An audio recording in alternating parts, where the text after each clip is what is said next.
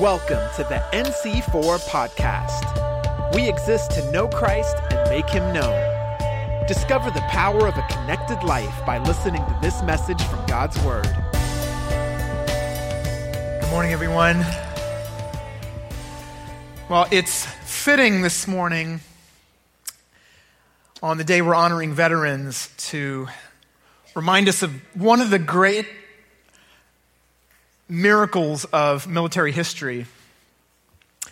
In May 1940, at the beginning of the Second World War, the Nazis were an absolutely unstoppable force. In 6 weeks, they had done what was thought impossible. They took over the Netherlands, over Belgium, over Luxembourg, and France was soon to come.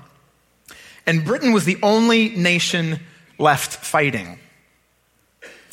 And the Germans had them pinned down on the beaches of a little town in North France called Dunkirk. 338,000 British and Allied soldiers, like sitting ducks on the beach. And of course, this was made famous most recently in the Christopher Nolan film by the name of Dunkirk. And I want to put some photos up as I share about this. If you can put the first photo up. That one, yeah. So virtually the entire British army was facing annihilation.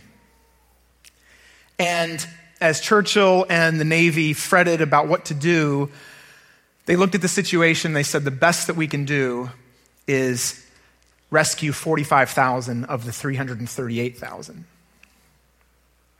And they called their plan Operation Dynamo.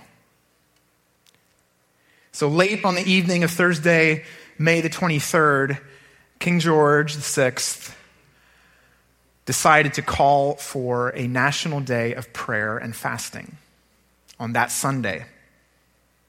And you can go online, you can listen to the recording of this speech. And these are the words that struck me as I listened to the king. He said, "At this fateful hour, we turn, as our fathers before us have turned in all times of trial, to God Most High. Let us with one heart and soul humbly but confidently commit our cause to God and ask his aid." And so the next photo shows thousands of people that poured onto the streets of London into Westminster Abbey to fast and pray in response to the king's call.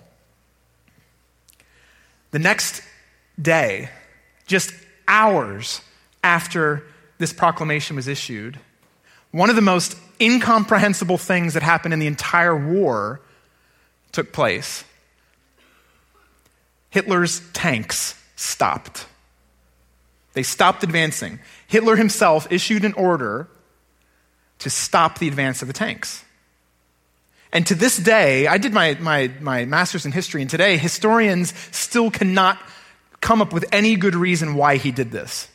The best reason that they've come up with is that he was on drugs.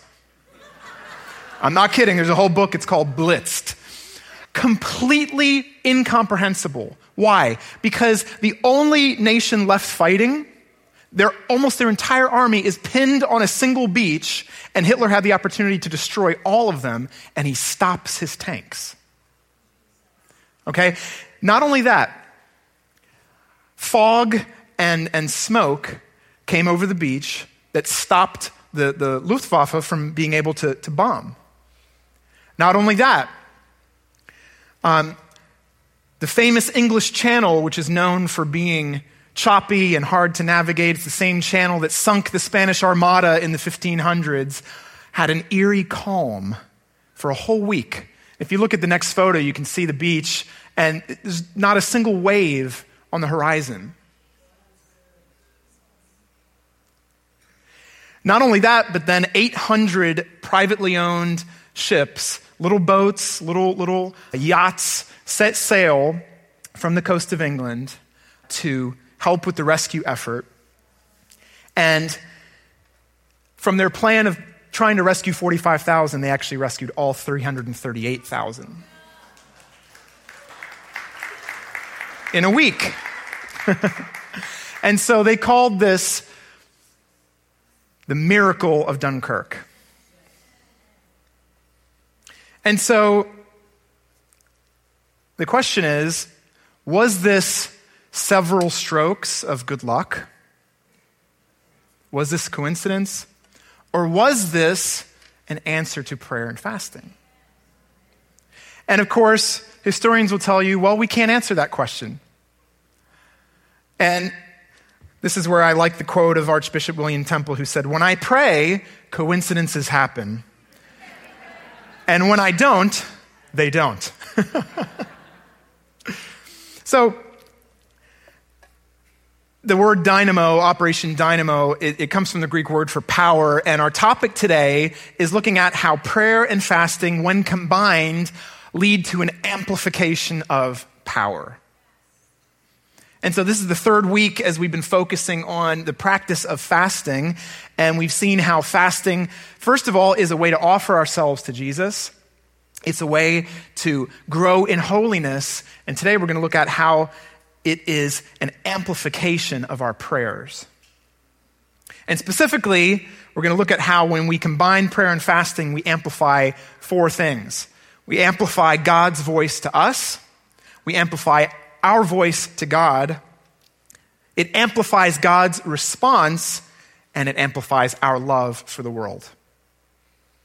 So if you turn with me to the book of Acts, chapter 13, we're going to read the first 3 verses.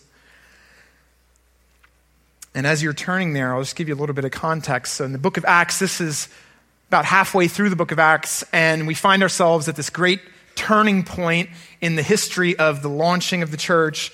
At the ascension, Jesus had commissioned his disciples to go out into all the world and preach the gospel. He says, "You will be my witnesses in Jerusalem, in Judea, in Samaria, and to the ends of the earth." And yet here we are in the 13th chapter of Acts, and they had not left really the vicinity of the Jewish world. And so this was a promise that extended to the outer reaches of the world. And in chapter 11, Peter has this vision, this revelation that the gospel really is for the Gentiles, and it's for now. And so it's for all the Gentiles, being the non-Jewish people of the world. And so that's chapter 11. And then in chapter 12, all this persecution breaks out. James, the brother of John, is executed. Peter is put in prison and then miraculously set free. And so the church, this little church in the book of Acts, it's living in dangerous times, and yet also times where they're seeing God move in power. So it begins in verse 1. "Now there were in the church at Antioch prophets and teachers: Barnabas, Simeon, who was called Niger, Lucius of Cyrene, and Manaen, a lifelong friend of Herod the Tetrarch, and Saul. While they were worshiping the Lord and fasting, the Holy Spirit said, 'Set apart for me Barnabas and Saul for the work to which I have called them.' Then, after fasting and praying, they laid their hands on them and sent them off." This is God's word. So just like however many times of crisis in the Bible, what we see is God's power being released as his people fast and pray, as his people seek him. It was the church's instinct, because this was the history of the people of God. And it was while worshiping and fasting that they heard the Holy Spirit. And so the first point for us this morning is that fasting amplifies God's voice to us. Now, because this is scripture, and it says the Holy Spirit said, I don't know what if you try and put yourself in that situation, because it's scripture, you probably think this was some sort of audible voice. And yet, I don't think there's any reason to think that this would be any different than how we would experience the Holy Spirit speaking today. It doesn't say there was an audible voice. It says there were prophets there. In other words, the Holy Spirit speaking through people who are body, soul, and spirit, just like us today. And so I just want you to notice that The first thing we looked at with fasting, when Jesus talks about it in Matthew 6, he says, fast in secret, make sure you don't tell anybody when you fast. And so some people are afraid of telling anyone that they've ever fasted in case they lose their blessing, that kind of thing. But fasting more often in Scripture is actually a communal thing. Much more often in Scripture you see people groups fasting together. And here we see a church coming together, or at least a group of leaders coming together to fast. And whenever a group of people come to fast and pray together, what we notice is God's voice becomes amplified, becomes louder for us to hear. And I think there's several reasons why. All right, so we've talked about in this series already how we as human beings, we have these overlapping parts of who we are. We are body, soul, and spirit overlapping, each one affecting the other. And so I think there's both physical and spiritual reasons why we should expect God's voice to be amplified as we're fasting. All right, so physically, we've already seen how fasting has this powerful effect on the body physiologically, and that in turn affects our souls. But something interesting that you'll find out if you get into this week's course notes is that fasting actually increases our physical alertness. It actually amplifies our senses. So there's a number of things here. I'll just mention two. Number one, it increases blood flow to the brain. Because when you eat, there's blood going to your digestive system. Well, when that's not working, or when it's not being put to work, it increases blood flow to the brain. It actually increases neuroplasticity, which is your brain's ability to form new pathways, new connections. So it actually helps you think better, think clearer. And so it's actually been kind of a productivity hack for philosophers and writers through the centuries. There's like Silicon Valley people now who claim this as a productivity hack. And there's nothing wrong with that. That's fine. But we want to go further than that because fasting is far more than just a productivity hack when it's combined with prayer. And what's happening, so that's kind of the physical side. When you think about the spiritual side, what's happening in fasting as it's done with worship and in devotion to God, we already saw in week 1, is that it's a humbling of the soul. It's putting the soul in submission to the Spirit. And so if you think of worship throughout Scripture means to bow before God. Well, in fasting, we are bowing our souls before God. In other words, making our body and soul submissive to the Spirit, which is a lowering of our pride. It opens us up for direction. It gives us a willingness to listen. And all while the body physically is in a heightened state of awareness. So you see how these overlapping things begin to contribute. And so in other words, the next point to put up is that fasting puts body and soul in an ideal state for spiritual discernment. So one of the most common reasons why people fast is to try and hear God's voice for direction, for a moment where discernment is needed. Does anyone want to hear God's voice for direction right now? So, just on that note, I'll just pause quickly here to say, sometimes we apply this in the wrong settings. In other words, there's lots of things when you want to hear God's will that you actually don't need to fast and pray for because they're already written in Scripture. So, for things where God has already spoken his will, you don't need to fast and pray about it. You just need to obey. All right, so that's just a little aside. You don't need to fast and pray of whether you need to love your neighbor or your enemy even. But here's the thing, okay. So when we need discernment, it's not usually between good and evil. It's usually between good and best. Those are the times when we feel like we need, and we do need to hear God's voice. And so here we see the church in the book of Acts. They've just had this revelation through Peter that the gospel really is for the whole world, but they're facing danger. So in that kind of situation, what do we do, Lord? Do we hide? Do we protect ourselves from the persecution, which sometimes is the right answer? Or do we go out in boldness and preach this gospel? And so they're coming to the Lord. I think they're coming to the Lord asking for direction, and the Holy Spirit speaks. And I don't know if you caught this in the reading there. So it says, the Holy Spirit said, set apart Paul and Barnabas for the work that I have for them. All right, so they were worshiping and fasting, and the Holy Spirit spoke. Then it says, they prayed and fasted.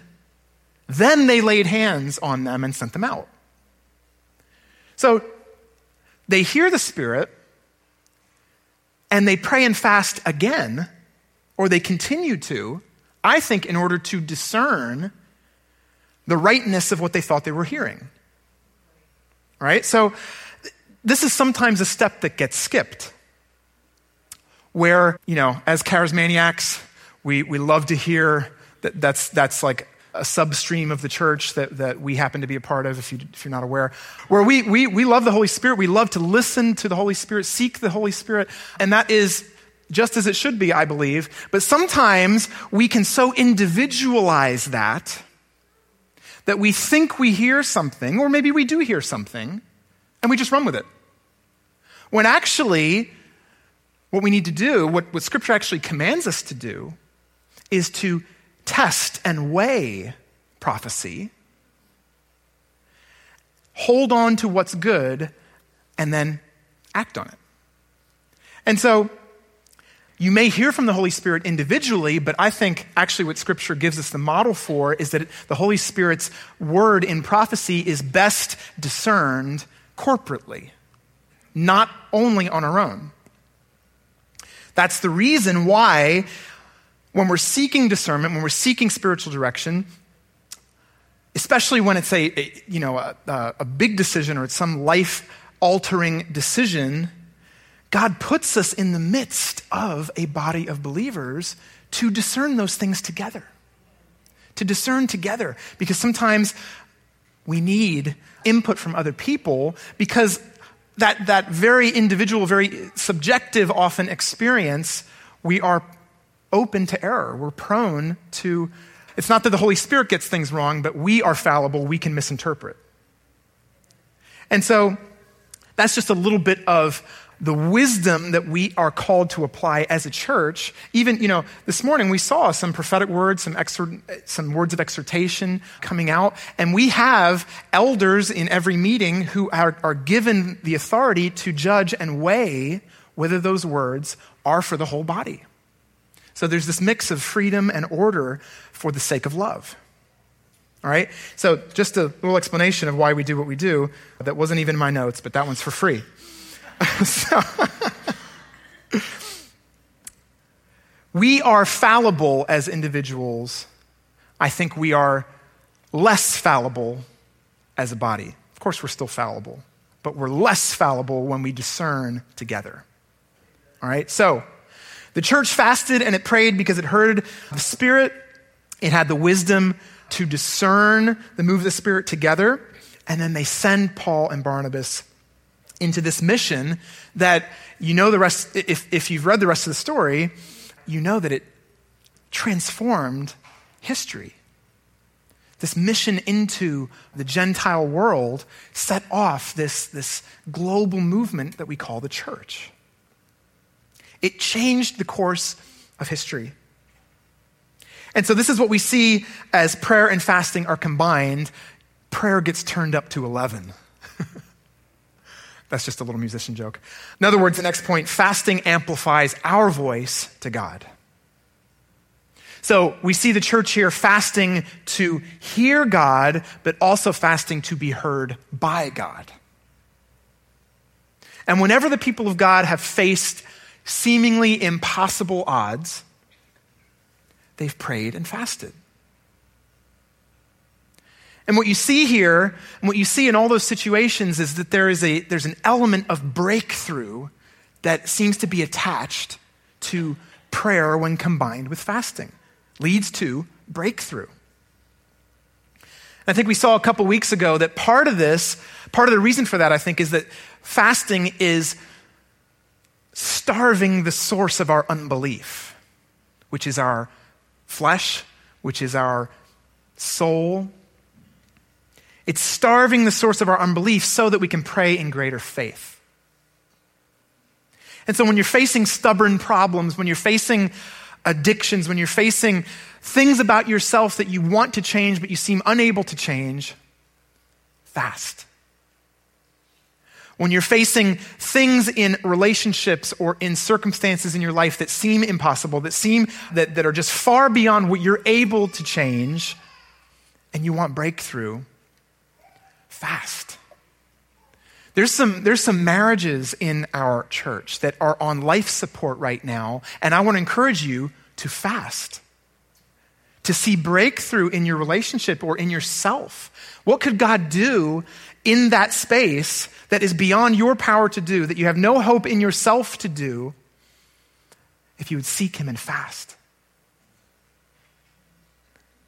So this is a spiritual dynamic that we see in Scripture and in history. I'm not telling you this really, I'm just telling you what Scripture says. All right, so you ask, okay, well, why? Why does it make sense, or why in the world would God somehow listen to us more when we fast? How is it different than any other time? Doesn't God know everything, and isn't he able to hear every prayer? And I think sometimes, we've mentioned this earlier in the series, I think sometimes when we approach fasting, it can be with this little bit, because we know that it's often attached to breakthrough and these, miraculous things in Scripture and in history. Sometimes we can approach it, well, if I fast, then God's going to have to do something. Somehow my fasting is going to be really impressive, or I don't know. Somehow, by me fasting, God's going to have to do this. And when we look at fasting, we can easily fall into that pattern of thought. God must do this, or maybe we say, well, of course God doesn't have to do it, but it's going to pressure him to do it. And I want to say, my view is the creator God of the universe does not have to do anything because you skipped lunch. I don't think he feels particularly pressured to do anything because you didn't eat that sandwich or whatever. I don't think that's what it's about at all. So what is it? Well, the point I want to put up here is that fasting is not a hunger strike against God. It's hunger for relationship with God. God is not a genie. God is not a magical source of power that you can draw upon when you want to change something or make someone love you. God is God, and he is relational. And so all of how he operates is relational, not transactional. Relational. God desires relationship. And over again in Scripture, the promise is that we will find him when we seek him with all our hearts. And so fasting is simply a means of seeking him with all our hearts. It's about relationship, not transaction. And I believe another thing that you see often attached to fasting throughout history is revival. I think this might be why fasting is often a precursor to revival. When a people declare a hunger for God, like the book of James says, when you draw near to him, he will draw near to you. You see it in history. You see it in Scripture too. Earlier this year, we did a series on Jonah and this evil, horrible empire and the city of Nineveh. And Jonah was sent to declare destruction. And what happens? They turn to God and they fast and they pray. Even the animals fast. And so God's heart shifts towards them. He relents from the disaster that he was going to visit on them. So you see it in Scripture. You also see it in history. If you look at the Great Awakening, Jonathan Edwards wrote about the fasting that was occurring as the Great Awakening began. You can see it in English history with the Methodist movement. When the French were threatening to invade, they called a day of fasting and prayer, and the invasion never happened. And so all these times, and of course the Methodist movement was this huge, not only social revival, but spiritual revival across the British Empire. And so the result of all this, just to sum this up, is that fasting amplifies God's response. You look at Paul's mission that he was sent out to by the church in Acts, and we know that it changed the course of history. So world events have often been changed by a people willing to fast and pray. But I also want to say that the course of life events have also often been changed by a person willing to fast and pray. I want to encourage you to listen to, there's a podcast that goes along with each of these weeks. We're following a series by a ministry called Practicing the Way. And there's a podcast that goes along with that called the Rule of Life podcast. Episode 2 of the fasting series, you get to hear the amazing story of John Mark Comer and his wife Tammy Comer. And Tammy Comer had always been a very, she had this feeling since she was a child that she would die young. This thing that she couldn't shake. So she had this kind of knowledge that she would die young. And they tell the story that on their wedding day, John Mark looked at her coming down the aisle and he had this premonition, I'm marrying a woman who's going to die young. And he kind of carried that in his heart for a long time. You know, that's not a kind of thing you want to think of on your wedding day. So a few years into their marriage, Tammy starts to get sick. Very, very sick. Debilitatingly sick. She's having spasms in her face. She can't get out of bed. And the doctors have no idea what's causing it. They can't figure it out. Some unexplainable neurological condition, and it started to become life-threatening. So in the midst of that time, they're praying, they're trying to figure out what's going on here. And it just so happened that her brother was doing some family history research and found out that her great-grandmother in Mexico City had a curse put on her. And the curse was specific. There was some affair that happened in the family and someone was angry and saw a person who does curses, and they cursed the great-grandmother's family that every firstborn daughter of her bloodline would be severely sick or die young.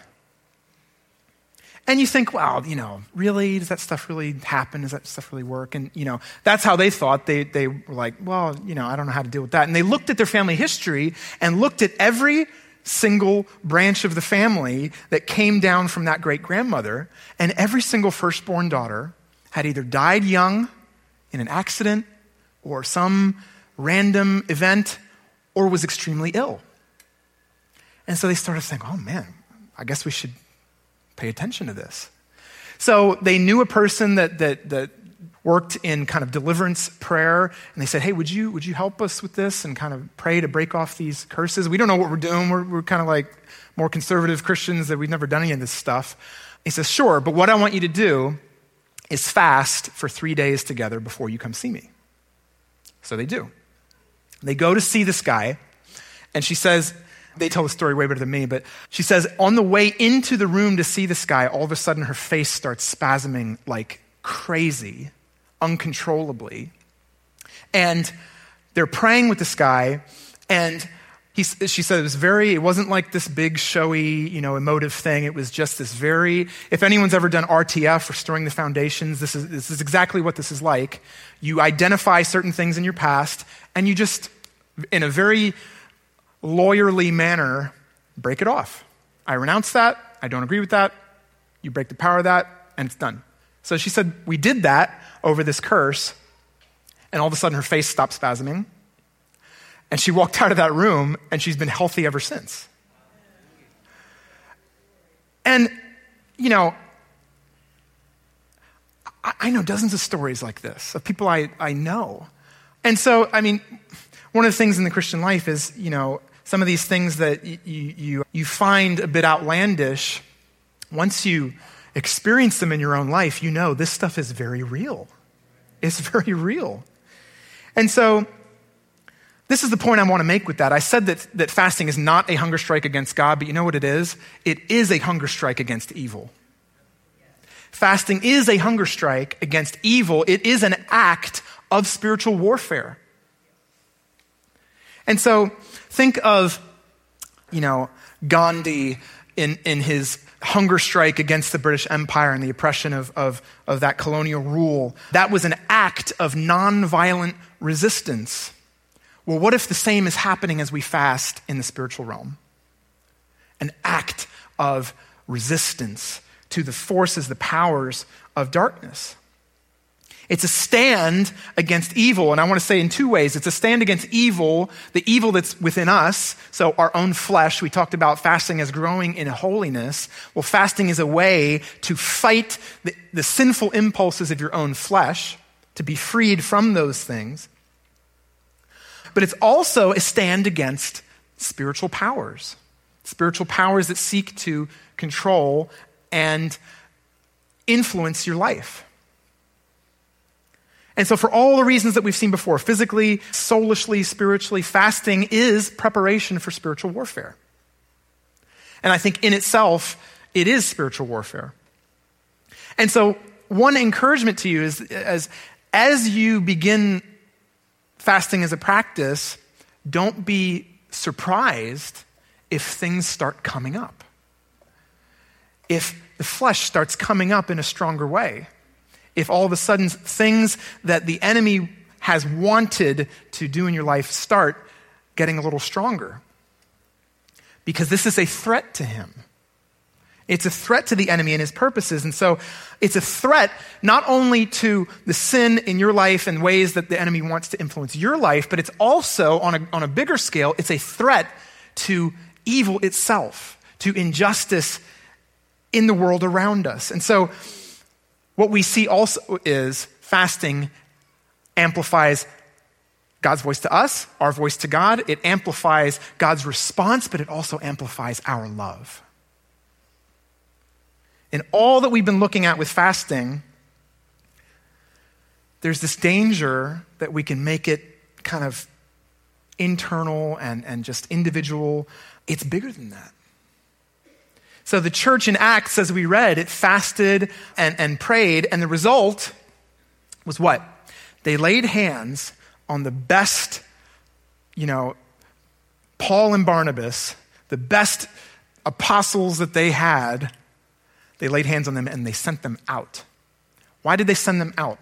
For the sake of the love of the Gentiles, of the nations who were perishing, right?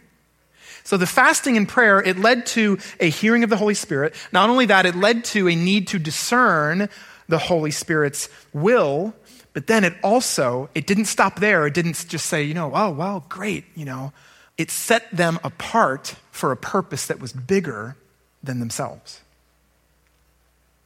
And so in Scripture, what we see is true fasting always leads to greater love, especially for the suffering and needy.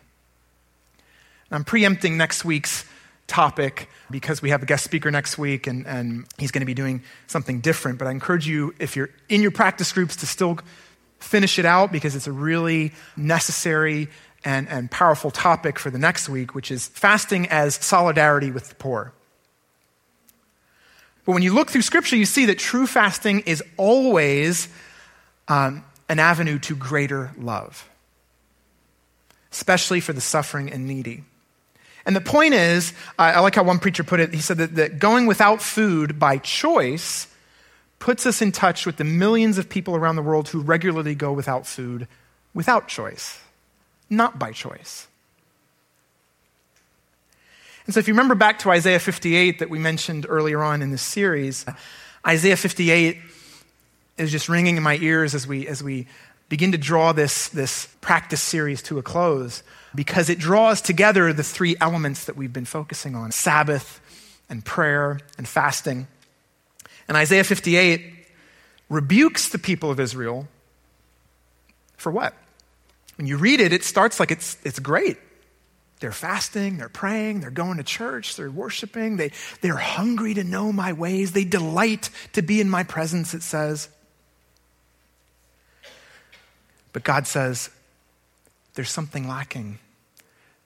All of your churchy stuff is not leading to greater love.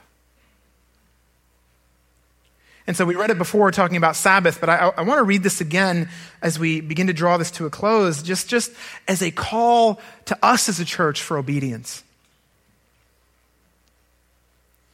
That if all of these things that we've been doing for the last 3 months, I want them to lead to an explosion of personal growth in your individual life. But I also think we will be missing the boat if this does not lead to a greater love in our corporate life, in a greater concern for the world around us, our neighborhoods, our neighbors. And so this should not result. It's interesting when you look at church data, learning spiritual practices is probably the single most important thing. If you've been a Christian for a little while and you feel stalled in your growth, the spiritual disciplines will launch you into a new season of growth. So that's really important for a lot of us here, okay?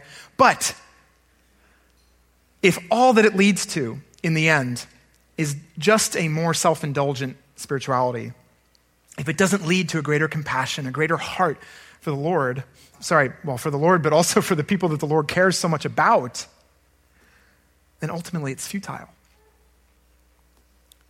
So I want to read these words of Isaiah 58.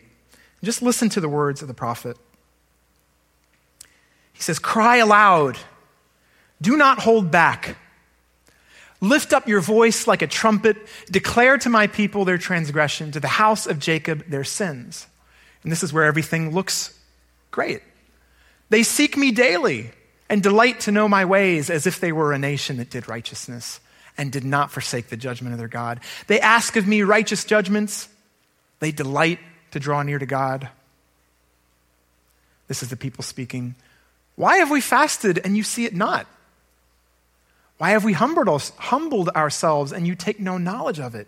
Behold, in the days of your fast, you were seeking your own pleasure and oppress all your workers. Behold, you fast only to quarrel and to fight and to hit with a wicked fist. Fasting like yours this day will not make your voice to be heard on high. Is such the fast that I choose? A day for a person to humble himself? Is it to bow down his head like a reed and to spread sackcloth and ashes under him? Will you call this a fast and a day acceptable to the Lord? Is not this the fast that I choose?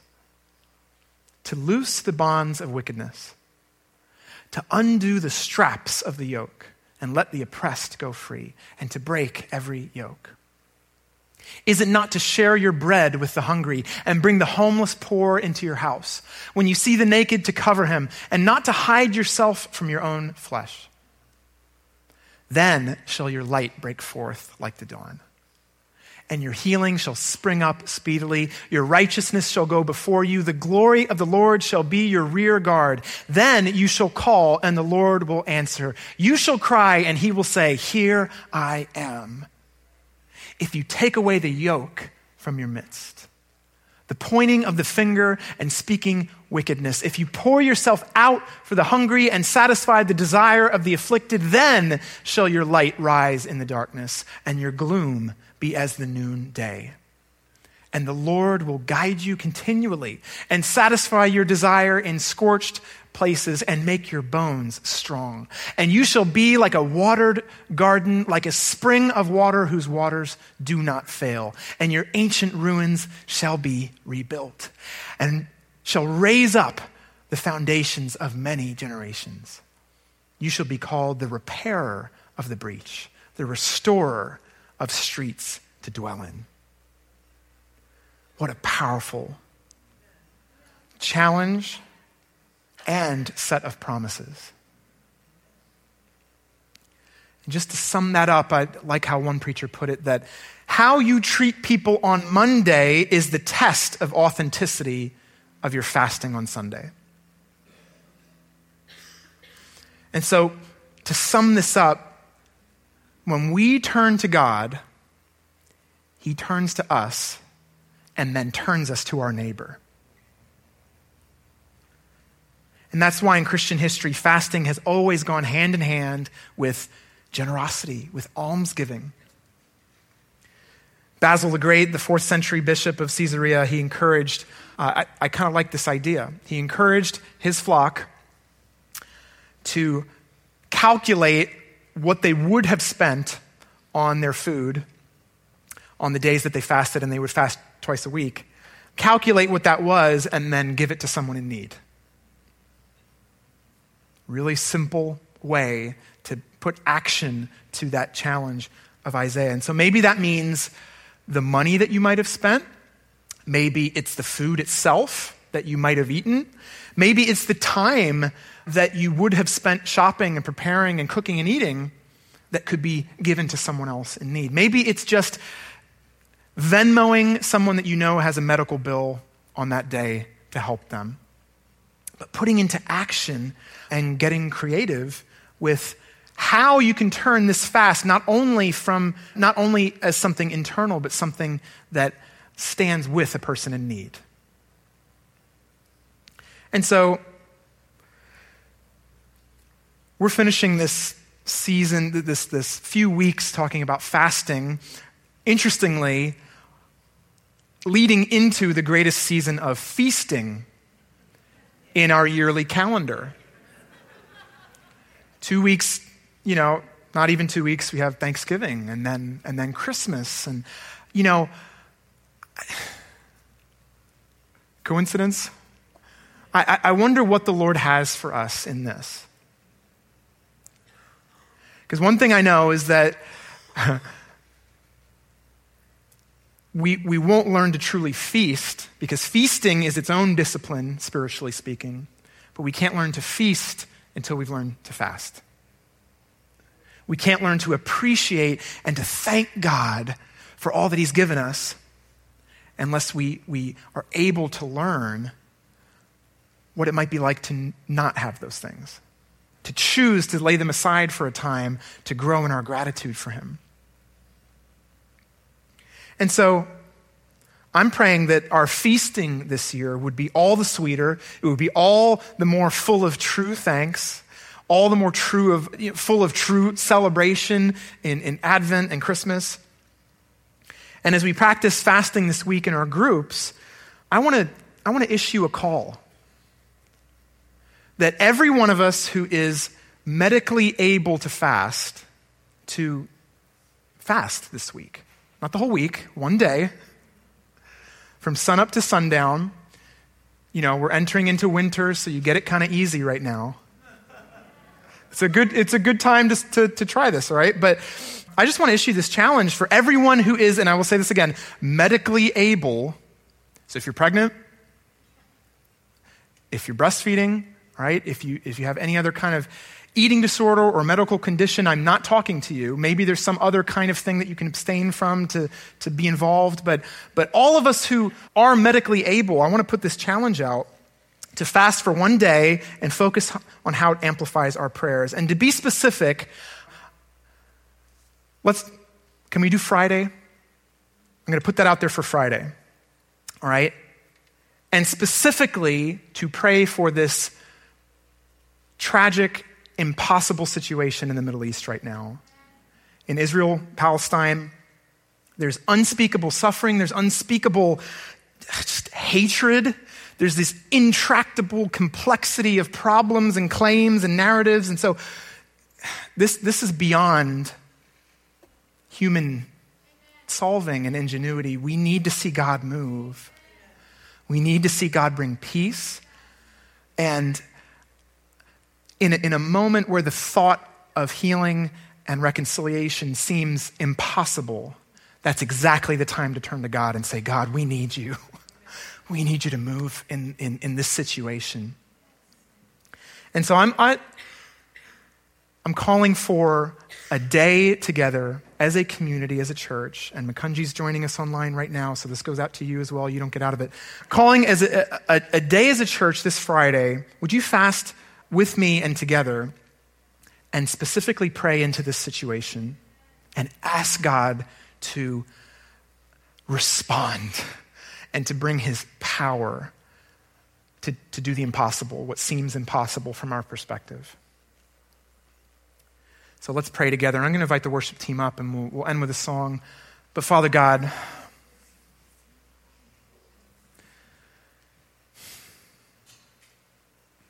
we just turn to you right now.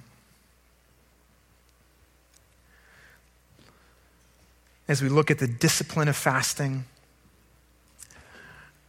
Lord, we thank you that as we look at Scripture, we look at history, we see that when your people pray and fast, you love to draw near and to move among them. So, Father, I pray as we turn our hearts to you right now, this week, as we will spend even just a day to devote ourselves to pray and to seek your power, Father God, that you would move in power. As we pray specific prayers, Lord, would you give us specific responses? Come, Holy Spirit. Transform us. May we hear your voice. May we be able to discern your voice. May you move in power in ways that are far beyond us, that we would be able to see them and say, God has spoken. God has moved. And God, would you transform our hearts into a greater compassion, a greater love for those in suffering, for those in need, for those around us who are distant from you. Fill us more and more with your heart, Lord God, that we would be launched into your mission, just like Paul and Barnabas. Come, Holy Spirit. We pray in Jesus' name. Amen. Thank you for listening to the NC4 podcast. For more info, visit our website at nc4.org. We believe in the power of a connected life. If you prayed to give your life to Jesus today, we'd love to help you walk it out together. Just text the word Jesus to 610-816-6062.